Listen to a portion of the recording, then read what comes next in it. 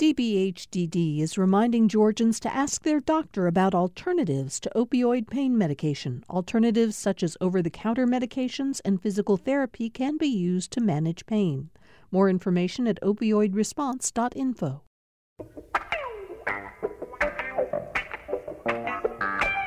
Welcome to Political Rewind. I'm Bill Nigut. As always, I'm glad to have you with us for the show. I'm really looking forward to the next 2 days on Political Rewind, today and tomorrow, because we're going to be devoting these shows to stories about two of Georgia's great leaders, but told through different lenses. Tomorrow, we're going to talk to the brothers, the Georgia brothers, who've made a new documentary about the life of Jimmy Carter, in which they say that his legacy has been wrongfully dismissed. They present a picture of all of the things they say he accomplished, which were ahead of his time. So that'll be tomorrow. But today, I'm very happy that we're going to get an opportunity to spend the show talking about the great civil rights leader, C.T. Vivian.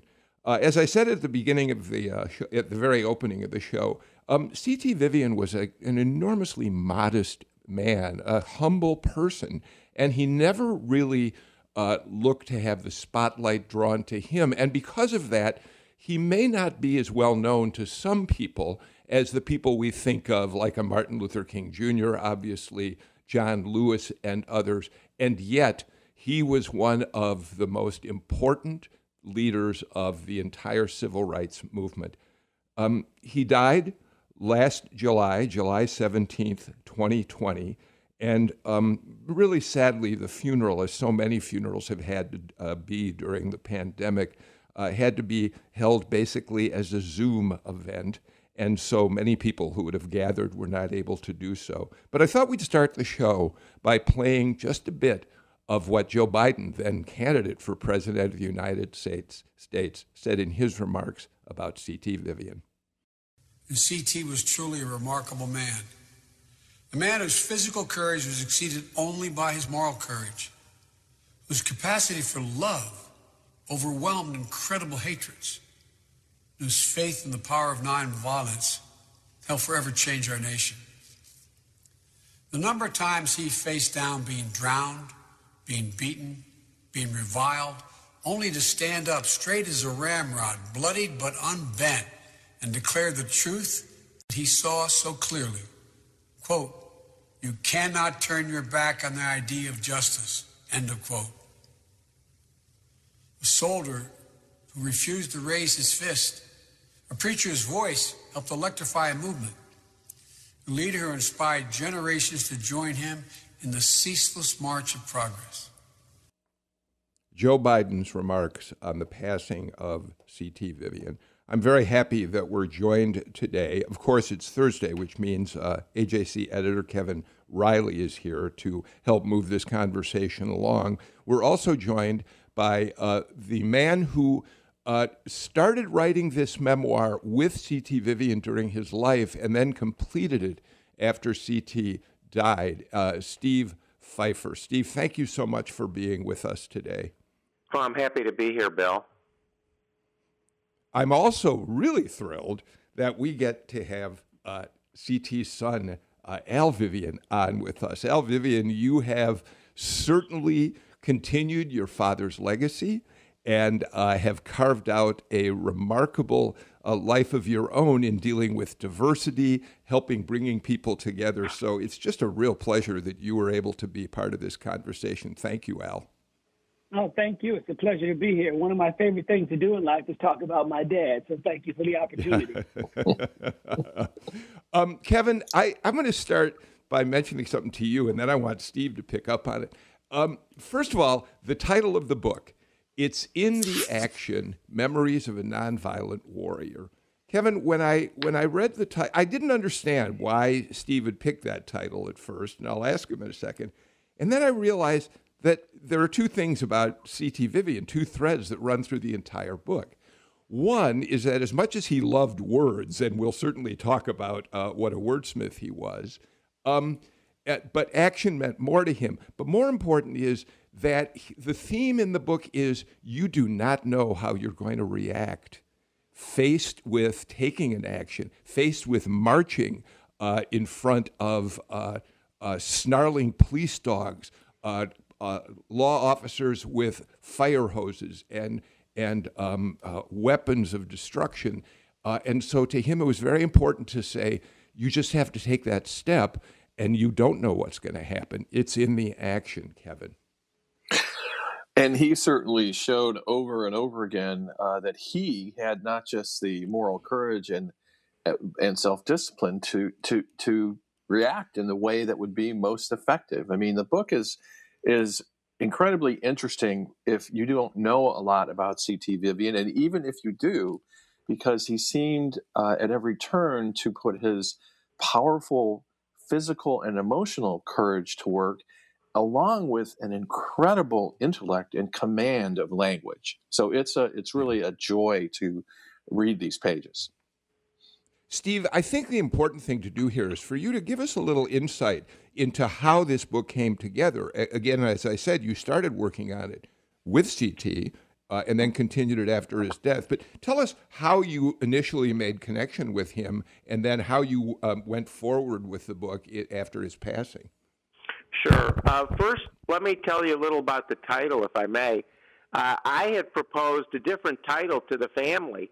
I found a great, he gave me a great quote where he said that we made life miserable for all the people we were trying to get to change their ways. And then he said, we were miserable too, but the difference was that we were happy to be miserable. And I thought happy to be miserable was a little like making good trouble. But the family said, no, it's in the action. Dad was a man about action, and they actually sent me some sermons that he had written where in the margins he kept writing, it's in the action, it's in the action. So in the end, that's what the title became, and I'm really glad that it did. In terms of how this book came about, Bill, in 2014, I was working on another civil rights-related book called Jimmy Lee and James, Two Lives, Two Deaths, and the Movement That Changed America, about two foot soldiers in the Selma effort for voting rights that had lost their lives and whose lives had really accelerated passage of the Voting Rights Act of 1965. And as you know, Dr. Vivian was intimately involved in the effort in Selma in the early months of 1965. And he had actually spoken to a church group on the night that Jimmy Lee Jackson was shot by a white state trooper in Marion, Alabama. So I wanted to get Dr. Vivian's story about what had happened that night and what had been happening in Selma in general during that period. So I called him, I reached him in Atlanta, and we just had the most lovely conversation, and we hit it off. I say that, he called me Doc, and I felt so flattered that this hero of mine was being so intimate with me. Later I learned that he called everyone Doc, so it wasn't quite as special as I thought. But as we kept talking, I asked him if he'd ever written a book about all of his adventures and journeys and thoughts about the movement, and he hadn't. So I said, well, you've got to write one. And it took a few years before we started, but then we commenced work on the book probably late 2016, early 2017. Al, let me get you in here before we hear the rest of how this book came together after your father passed away. That title, It's in the Action, I can understand why the family might have wanted to use that, given that he was so much about just that. He never hesitated to jump in. I mean, from working in Peoria, Nashville, Chattanooga, Birmingham, St. Augustine, Florida, Selma, Chicago, he was in the thick of the civil rights movement of the certainly of the 60s, and going back even further than that in Peoria, Illinois. Yes, I mean, for Dad, that's why there was no memoir, because it wasn't about sitting around writing. It was about being in the action. And he was always in the middle of the action. But again, you talk about how humble he was. He never jumped at the camera. It's just that there were rare times where the camera just happened to be there, like when he and Sheriff Clark had their big confrontation. And another one of my heroes of the movement, Andy Young, said that in his mind, that single event did more to get the voting rights bill signed into law than any other single event. And so it was always about the action, always. Al, when you think about how I don't know how old you are now, and I don't know how concerned you are about sharing your age, but I'm curious. Not at all. Just as a starting point, what are your earliest memories? You watched your father through a great deal of the actions that he took, and I've always wondered what the children of civil rights leaders of their day must have experienced as they watched things like Selma unfold. Yeah, well, so I have the benefit of being the youngest of 7. And so I was so much younger that I didn't catch the nuances of the realities of Dad being in the movement. Of course, I can see the big picture stuff. But the other thing about that is that all of the wives of the leaders of the movement were so good at guarding us and protecting us. So Mom would not watch the news while we were around because the concern that something might have happened and we might see it on the news. And so Mom would have her friends watch the early evening news and let her know. They would call her and let her know everything's okay. And then she'd watch the later news after we were all in bed. But I do remember things like one day Mom and I were leaving the house going somewhere, and there was a really big, high-caliber bullet sitting on our front doorstep with a note wrapped around it. And Mom just swooped down and picked it up as if it wasn't, as if it was just like a rock or something sitting on the porch. And I was like, well, what was that? And she said, oh, nothing. And we just kept moving like nothing ever happened. It was later that she told me about that. And it's funny, when she told me, I was like, oh, I remember that. And I don't know why it stuck in my head, but it did. So there was so many things like that where we were just protected. We had no clue. And so Mom, Coretta, Juanita Abernathy, so many others, they would coalesce with each other to protect us, to guard us. So we didn't know so much. Now, my brothers and sisters could see more than I did, but in my mind, everything was perfect and rosy. I just had, in my mind, the normal childhood. Yeah. So back to the development of the book, Al. So Steve's working with your dad. They're getting this thing done, and then your dad dies.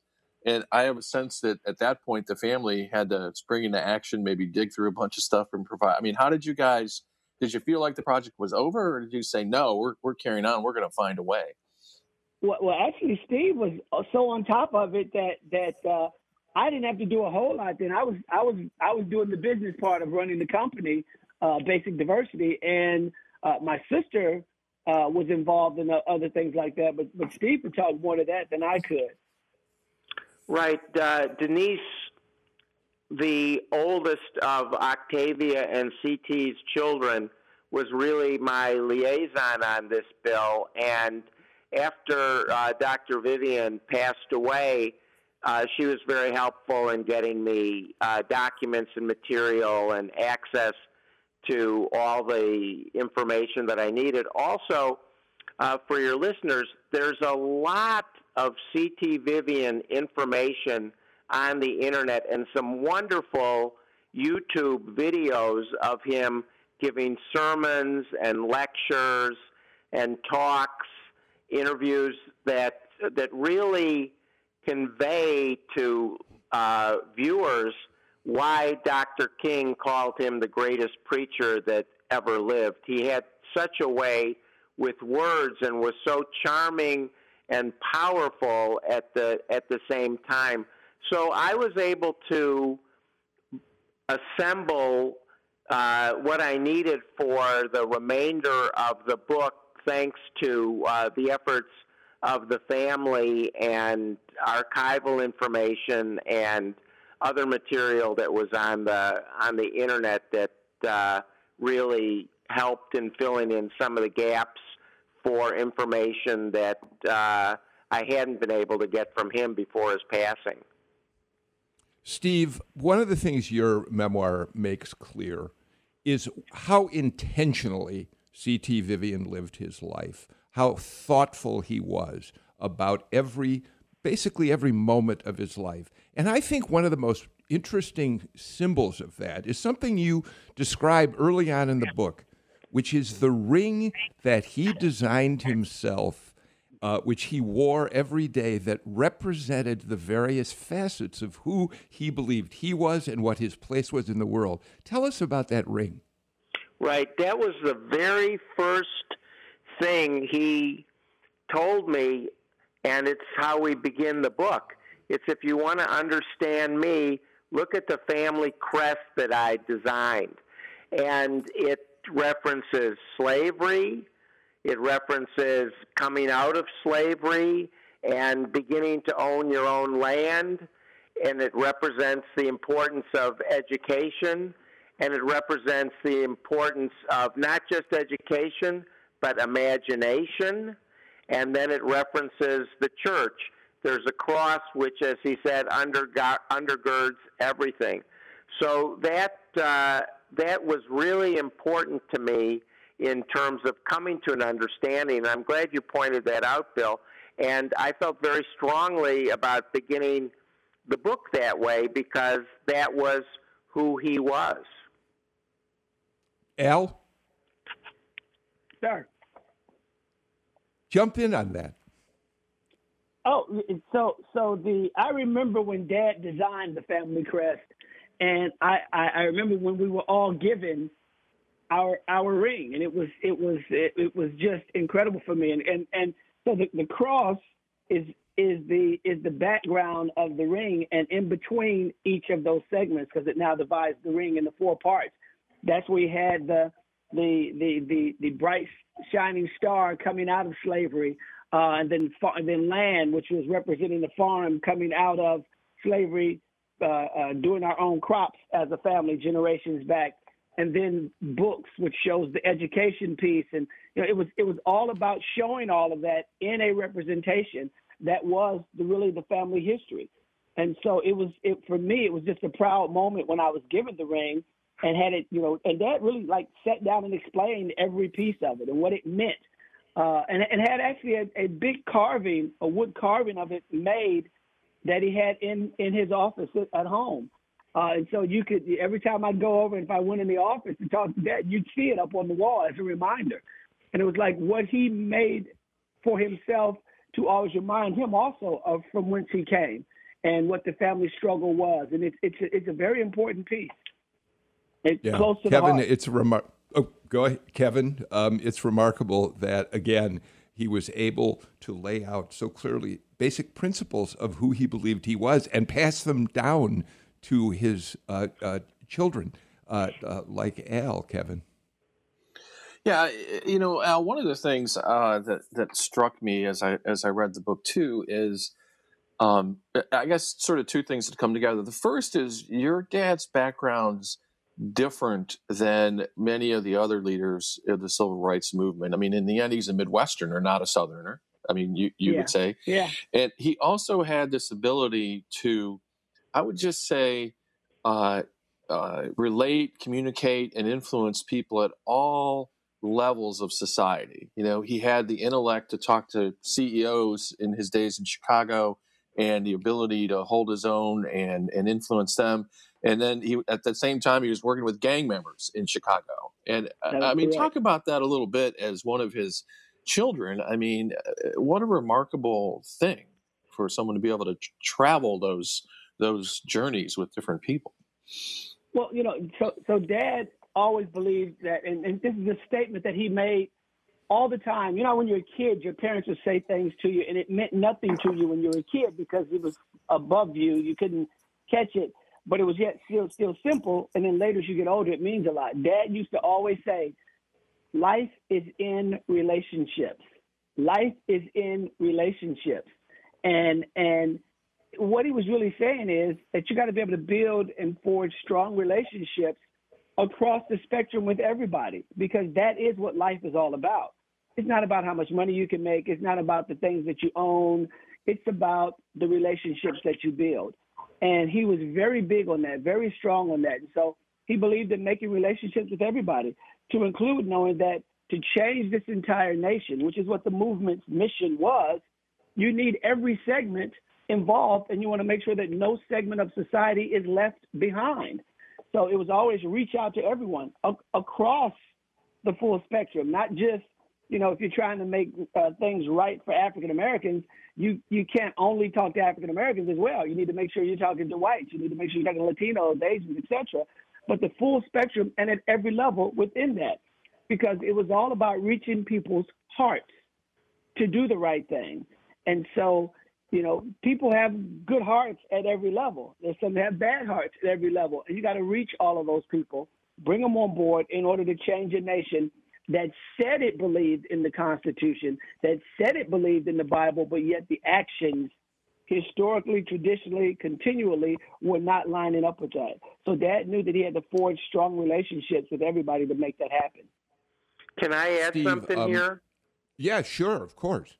I found a great article written in the New Yorker in 1964 by Calvin Trillin, where CT and Dr. King and some of the other SCLC folks are on an airplane, and they're confronted by a white preppy type from Alabama who's challenging them for moving so quickly. And CT responds by quoting Arnold Toynbee. He was an intellectual, and Al can tell you about the importance of all the books in both CT and Octavia's life. But he was, as you pointed out at the beginning, Bill, and you've alluded to as well, Kevin. He was a man of action, but he was also this intellectual who read and cultivated African American literature and other political philosophy that influenced him. So you have it absolutely right. And Chicago is a great example of the kind of dichotomy of C.T. Vivian, in that on the one hand he's working with gang members, and on the other hand he's working with CEOs to try and get better jobs for African Americans in Chicago. And Chicago's also an example of I think he was an incredible visionary. He saw the North as the next battleground. So after Selma, he was quickly up to Chicago, as was Dr. King. But he also created, right after Selma, an organization called Vision, which became Upward Bound. And he also created one of the first models for remote learning by teaching seminarians going to Shaw University in the Carolinas that they could learn from home. And he created the Anti-Klan Network in 1979 to combat white supremacy, long before people were really dealing with that on a daily level like we are today.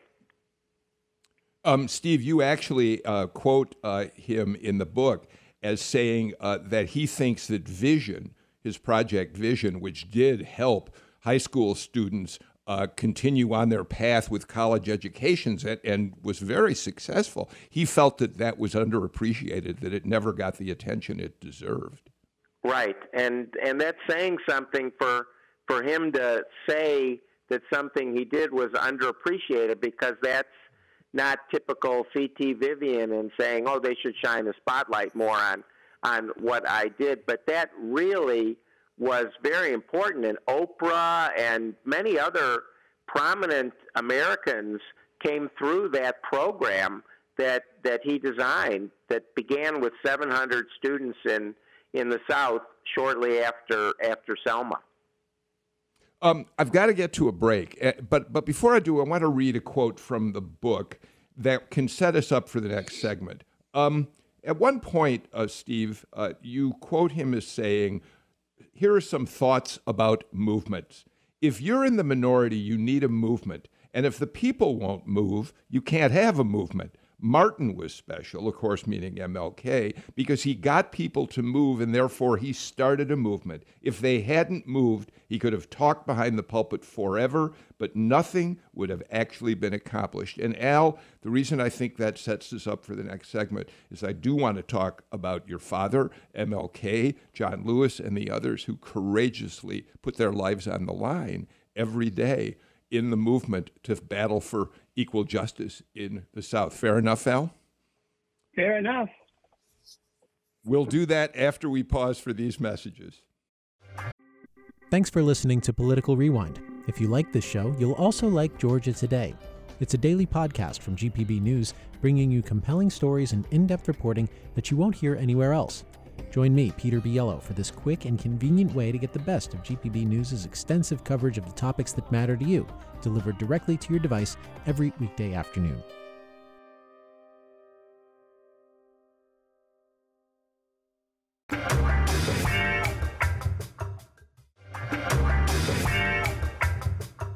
My partner on today's show, AJC editor Kevin Riley, joined by Steve Fiffer, author of a new memoir, co-author of It's in the Action, Memories of a Nonviolent Warrior, and C.T. Vivian's son, Al Vivian, joins us. We are obviously not going to march through every city in which CT and the other notables in the civil rights movement made progress, and in some cases didn't make much progress over the years. But we already alluded to the fact that one of the most important moments in the entire movement was in Selma, when C.T. Vivian brought a group of people to register to vote, a group of black people to register to vote, was confronted by Sheriff Jim Clark and a number of his deputies, and they had an encounter that literally made history that day. I'm going to play you a slightly longer excerpt from the news film that you can see online of this incident. You're going to hear CT as he talks to Sheriff Clark. Then you're going to hear a scuffle. And during that scuffle, C.T. Vivian is punched by Jim Clark, falls to the ground, and you will then hear him get up and pick up right where he left off. Here it is. This courthouse does not belong to Sheriff Clark. This courthouse belongs to the people of Dallas County, and these are the people of Dallas County, and they have come to register. And you know this within your own heart, Sheriff Clark. You're not as evil a man as you act. You know in your heart what is right. You just refuse to do it because you want these people behind you. And as sheriff of this county, if you're deeply concerned, you will go call the registrar rather than keep people from standing inside. What you're really trying to do is intimidate these people, and by making them stand in the raid, keep them from registering to vote. And this is a kind of violation of the Constitution, the violation of the court order, the violation of decent citizenship. You can turn your back on me, but you cannot turn your back upon the idea of justice. You can turn your back now and you can keep the club in your hand, but you cannot beat down justice. And we will register to vote because as citizens of these United States, we have the right to do it. I'm looking down the line, seeing all the people who've been in jail for felonies. That's what I'm looking at. Precisely right. And if they're not fit to vote, you'll be able to find that out. But you'll not know it until they're on the registrar. And many of those have a felony action because Sheriff Clark made them a felony action, not because they were rightfully accused.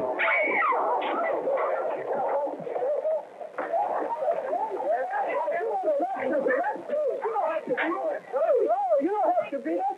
Get out of here. You don't have to beat us. Arrest us. Get out, man. Arrest us if we're wrong. Don't beat us. If we're wrong, arrest us, but don't beat us. Steve, what did that moment lead to? Well, it's interesting, Bill, because it was captured on television just by chance, as Al pointed out earlier in the broadcast, that we learned a little about C.T. Vivian, or the rest of the nation learned about him just by chance, because sometimes he was picked up on television. But it was very important that particular moment was captured on television, because it was rebroadcast on the evening news to the north and to Washington, D.C., where people who were considering the Voting Rights Act could see it and see the forces of evil and have to look into themselves to see if they wanted to perpetuate a system.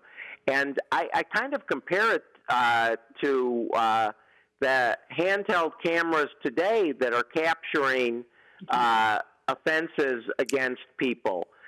In the 60s, you only had the three major television networks, and maybe they were there to capture certain moments, and maybe they weren't. And now the equivalent of that is the citizen journalists. But if I may, because you were talking about movement before we went to the break, CT's thoughts about movement, he articulated to me when we spoke about the incident that you just played. And can I read a couple of paragraphs about it? Here's what he told me.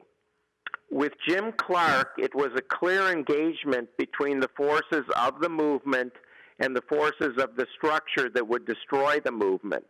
It was a clear engagement between those who wished the fullness of their personalities to be met and those that would destroy us physically and psychologically. You do not walk away from that. This is what movement meant. Movement meant that finally we were encountering on a mass scale the evil that had been destroying us on a mass scale. You do not walk away from that. You continue to answer it. It does not matter whether you are beaten. That's a secondary matter. The only important thing is that you reach the conscience of those who are with you and of anyone watching, both the so-called enemy and those who are preparing the battle and anyone else who may be watching. Very, very powerful, Kevin. Indeed.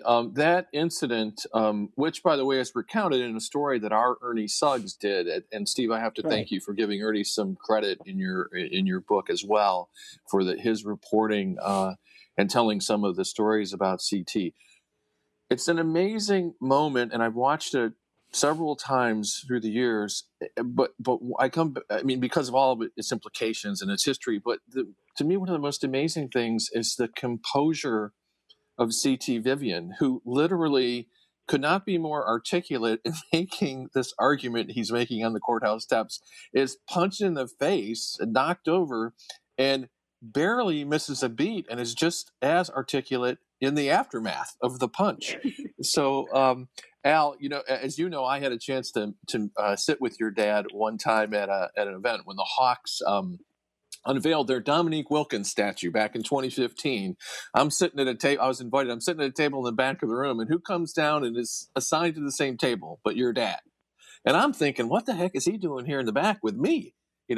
And we had a great conversation, and I don't think it would ever occur to him that he should have been seated at a more prominent place, which, again, those two incidents really tell you an awful lot about the guy, don't they? They do. For me, the most important statement in that whole clip, all of that clip is just phenomenal. And you're right, the way he held his composure and everything. But for me, what stood out, and I didn't catch this until, and I saw that as a kid, but I didn't catch this line until I was an adult. He says, "You're not as evil a man as you act." It showed that even at that time, he's trying to connect with this guy who wants to have nothing to do with him. He's trying to say to this person, this man who is pushing evil, trying to stop the Constitution from working, he's saying to this guy, "You're actually a good person. Don't do this." That for me, life is a relationship. Him trying to build relationships across the full spectrum of everybody, even his enemies. He's saying that you're not as evil a man as you act. And he even says to one of the officers that they're supporting Jim Clark, at one point he says to him, this man is going to lead you into a courtroom the same way Hitler, the people that followed Hitler ended up in a courtroom. You're gonna have to have your day in court. He's trying to get them to see you're doing wrong. You're better than that. Make a change. If you believe in democracy, if you believe in the Constitution, if you believe in the Bible, if you believe in anything that's righteous, do the right thing. And to me, that's the most powerful piece of that whole clip for me. He also would appeal to their Christianity, as you mentioned, the Bible. When he confronted Mayor Ben West in Nashville in 1960 during the efforts to integrate the downtown lunch counters in the department stores. He was on the steps of the courthouse with Diane Nash and saying, do you consider yourself a Christian? If you're a Christian, how can you behave that way?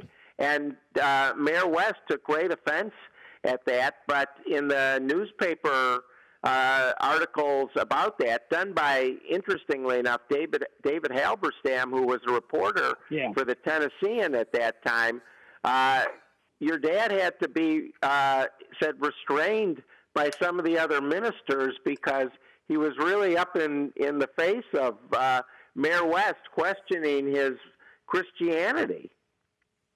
Yeah, and the funny thing is, for me, so Martin Luther King Jr.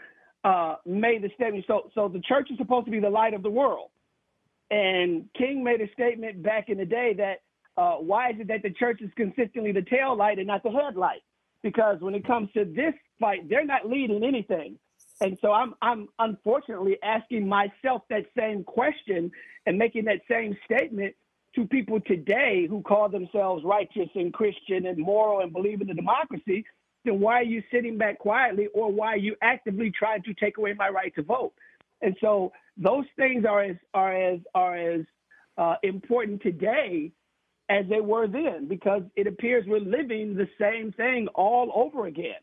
But then again, that's not anything different from the typical history of America. And I hate to say that as a former Army captain who loves this country, but there was a Civil Rights Act of 1866 that said it was illegal to discriminate against people based on race. But yet and still, if that's the case, if we had a Civil Rights Act in 1866, why did we need a civil rights movement in the 50s and the 60s, 1950s and 60s? Because all of that got taken away. And we're watching right now, we're going through that same cycle, and it's being led by people who call themselves pro-American, pro-Constitution, pro-democracy, and these are the people that are trying to take away democracy right now. And I'm watching the evangelical church sit back silently and watch it, or even worse, are backing those politicians who are pushing that stuff. And you got to ask yourself, where's the heart of America? I'm sorry to interrupt you here for a second, Al. Steve, in fact, you quote CT as talking about the fact that he knew the civil rights movement wasn't over because the Voting Rights Act, the Civil Rights Act were passed. He knew, as so many of the other leaders did, that this was a struggle that would continue for their entire lives, and it certainly did in the case of CT Vivian and so many of the others. That's absolutely right, Bill. And I just want to piggyback on the one thing Al mentioned about the role of the church. In talking with CT, one of the things he said was that one of the few things that you might take positively about the segregation that existed when he was growing up was the fact that the churches were largely segregated, and therefore within the heart and soul of the black church, a movement could be created. But if blacks had been second-class citizens in structure of the white church, the movement may not have had an opportunity to grow the way it did out of the black church in the 40s, 50s, and 60s. So, Al, Bill made that reference to the leaders, and particularly your father, recognizing that, say, passage of the Civil Rights Act did not end their struggle and their purpose, which leads us, of course, to that book he wrote, Black Power and the American Myth, which I think was published in 1970 or so, where he sort of makes the point that in the South, the effort was to simply change the law. It was part of why the leaders targeted things in the South. But changing the law wasn't enough in his view, and he was very, very deliberate and articulate on that. Well, because you can change laws, but it's much harder to change traditions, customs, and people's hearts. And so we've gone away from saying the blatant evil things. We just make sure that we set the systems up to still have the same end result. So which is why we're having to fight the battles right now that we had to fight back then. I mean, things go in cycles. And the reason why it's so easy for us to keep repeating these same things in history is because we don't really teach American history in the school systems. And so because we're teaching American mythology as opposed to American history, people can't see these things coming. So if we taught real American history in the school system, then the people that are adults now, when politicians put forth racist policies, then people would say, well, wait a minute, that's the same that happened in 1950 whatever, or 1940 whatever, or 1960 whatever. They can see it coming.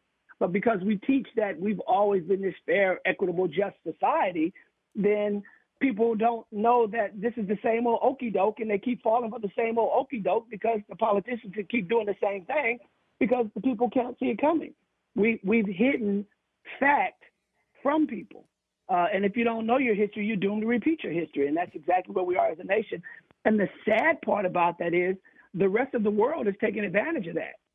So right now, China and Russia are like relishing in this because we're so busy fighting each other that we can't really be as strong as a nation as we could be.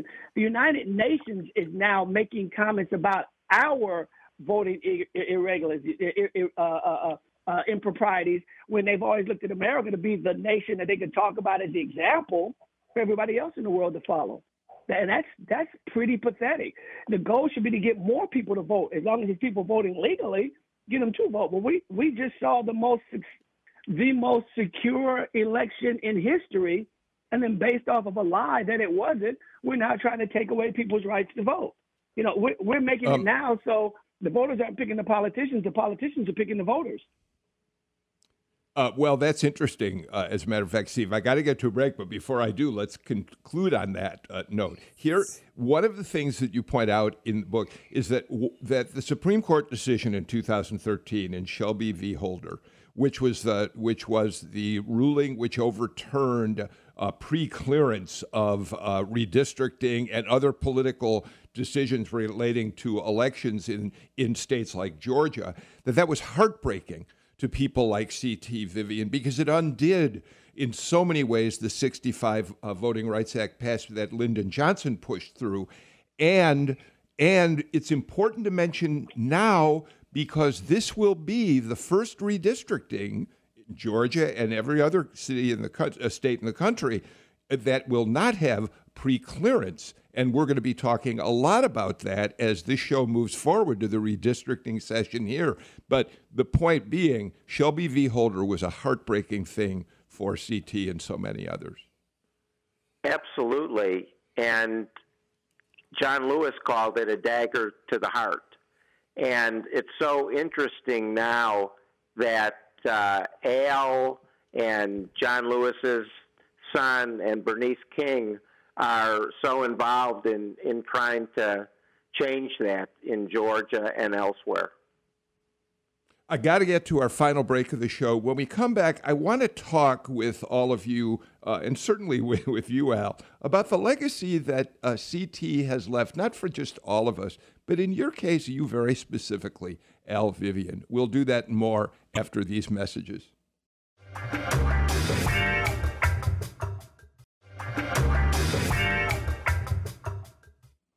Al Vivian, I think it was in 2013 that your father, C.T. Vivian, was awarded the Presidential Medal of Freedom. And as they always do, the White House taped interviews with the recipients in that year. And I want to play for you just some of the remarks your father made and ask you how they inspire you as you move forward in your life. So do what you can do and do it well, but always ask your question, is it serving people? But if you don't get upset at seeing people hurt, suffer, put in bad situations, put in situations they're never going to get out of for the wrong reasons, if that doesn't really make you a little angry, really, right? Angry enough to do something about it, then you wouldn't think about it anyway. So I'm going to ask Kevin Riley and Steve Fiffer, who wrote the co-authored C.T. Vivian's memoir, but first what they thought about that quote. But Al, Vivian, that's your dad talking. Well, that captures him so well, because there's the heart where it's feeling bad for people who are suffering and feeling that there has to be some action to counter that. But then he also invokes anger. You've got to feel angry about that, and that's what can get you kind of off of your seat and getting into the action. So I think it's a really good reflection on his part that really reveals kind of just the way he thought and acted. So, Kevin, let me ask you, because I want to conclude with Al talking about this, but what do those words say to you, Kevin? I mean, I think those are words that will survive history. He is saying things that we can ask ourselves at any moment in time during any difficult debate we're having as Americans. And to me, that is the part of the book I enjoyed the most. Is I think so many things C.T. Vivian articulates are just as important now as they were whether he was articulating them recently or decades ago. And that certainly comes, as we listen to what you just played, that certainly comes true. Well, also, you as a newspaper editor, Kevin Riley, in many ways, that's the mission of a newspaper every single day. Right, to comfort the afflicted and afflict the comfortable. Al, Vivian, we don't want to let the show go by without saying how you've carried on your father's work. Your father and Charles King started diversity training before anybody had even heard of diversity training, and to this day, you carry on their legacy, working in corporate settings and nonprofit settings, helping Black people, white people, other minorities come together and understand each other better. And your work has been so well received, and it's got to be so much about what your father started. I truly see what I do as carrying on Dad's work, or let me say not just Dad's work, the work of the movement. What I love about the statement there that Dad was making in his interview, getting the Presidential Medal of Freedom, is that Dad always led with his heart, and I just so love that. He always led with his heart, but he always connected it to a strategy. And so I'm a former Army captain, and as a former Army captain, I learned a lot of things in the military, and one of them was you must always have a strategy and you must always play the long game. And Dad believed in playing the long game. He believed in always having a strategy, because without strategy, nothing really gets done. And so I love the fact that he always led with his heart and he connected it to strategy. I am so honored and blessed to carry on Dad's work. The whole thing of the Constitution and the Bible were the two things that King, Dad, and the whole movement used to push America to really living up to what it said it believed in. What I really love is that what's added to that now is also big business, in that demographics have shifted so much to where big businesses realize they must get on board. So when Rodney King was beat, you didn't see big businesses put their brands on the line about that. When Breonna Taylor, George Floyd, and Ahmaud Arbery were murdered this past summer, you watched big businesses put their brand on the line because they realize they have to. And I know in particular because Generation Z, the youngest generational group, they are looking for a purpose-driven organization to where they want to go work and where they want to spend their money. And so big businesses realize that is their next line of their marketplace and their employee base. So they're being pushed into doing the right thing. And I love that because that's a much larger, more diverse group than was backing the movement in the past. We're seeing a lot more change now than ever before. Al, we're almost out of time, but when you bring together groups of African Americans, whites, Hispanics, other Asian Americans, and others, and try to help them understand each other better, are you hopeful these days? Because the world that we're looking at right now is so fiercely divided. But when you get real people together in a room, you've got about 30 seconds to tell us whether you see hope in those settings. So in the 30-second blurb, I'd say it's like the opening line. You talk about Dad's love of literature and books and reading. It's like the opening line of that old Dickens tale, A Tale of Two Cities. It was the best of times. It was the worst of times. So I see great things happening. I see average person wants to do the right thing, but I also see a lot of people pushing the forces of evil and a lot of average people not knowing what's really going on. Al, Vivian, thank you so much for sharing with us your remembrances, your thoughts about your dad, C.T. Vivian. Kevin Riley, always love having you with me on Thursdays. Steve Fiffer, your book is It's in the Action, Memories of a Nonviolent Warrior. Thank you so much for helping us keep alive today the memory of a great leader in civil rights, C.T. Vivian. Thank you, Steve, for being with us. So much for the opportunity to talk about this great man. We'll be back tomorrow. We're going to talk tomorrow about Jimmy Carter's legacy with two filmmakers on the show. In the meantime, I'm Bill Nigut. Take care. Stay healthy.